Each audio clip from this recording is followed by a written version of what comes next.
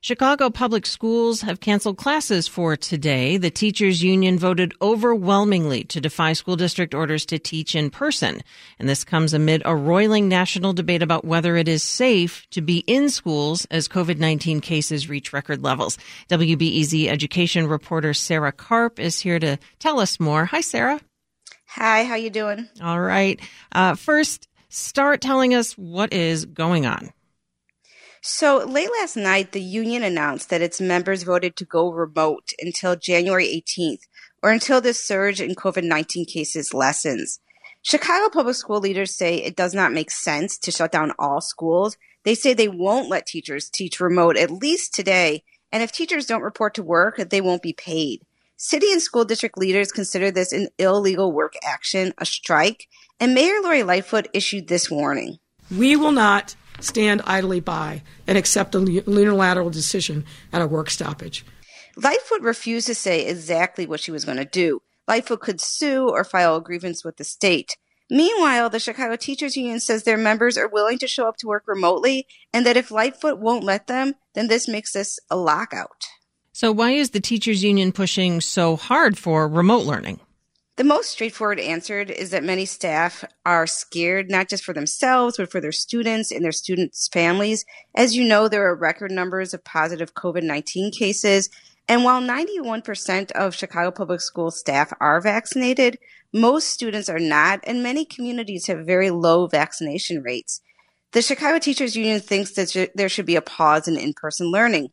But also, they think the school district should be able to stand up a better testing program and offer vaccinations at all schools. Many teachers give the school district very low marks on these things and feel like without more testing, they're left very vulnerable. And why is the school district set on continuing with in-person learning? Well, they make two arguments.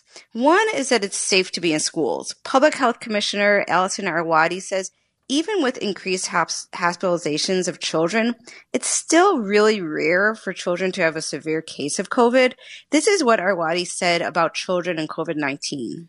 I want to just reassure you that especially if you're vaccinated, your child is vaccinated, this is behaving really like the flu. And we don't close school districts, especially for extended periods of time, for the flu. Also, they say that remote learning was harmful for Chicago public school students. Attendance dropped, failure rates went up, and many suffered mental health issues. Lightfoot says shutting down the system amounts to turning their backs on Black and Latino families.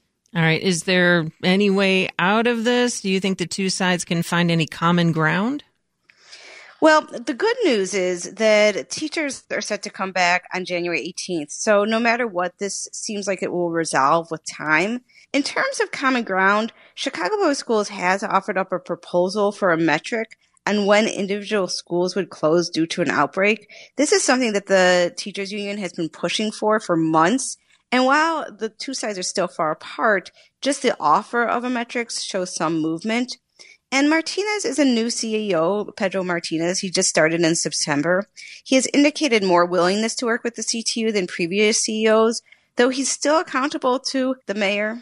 Finally, we're in the thick of the Omicron variant, but public health experts do expect it to peak this month, and then hopefully we'll start to see the numbers drop, and then maybe teachers will feel more comfortable going back into classes. All right. That's WBEZ education reporter Sarah Karp. Thank you so much, Sarah.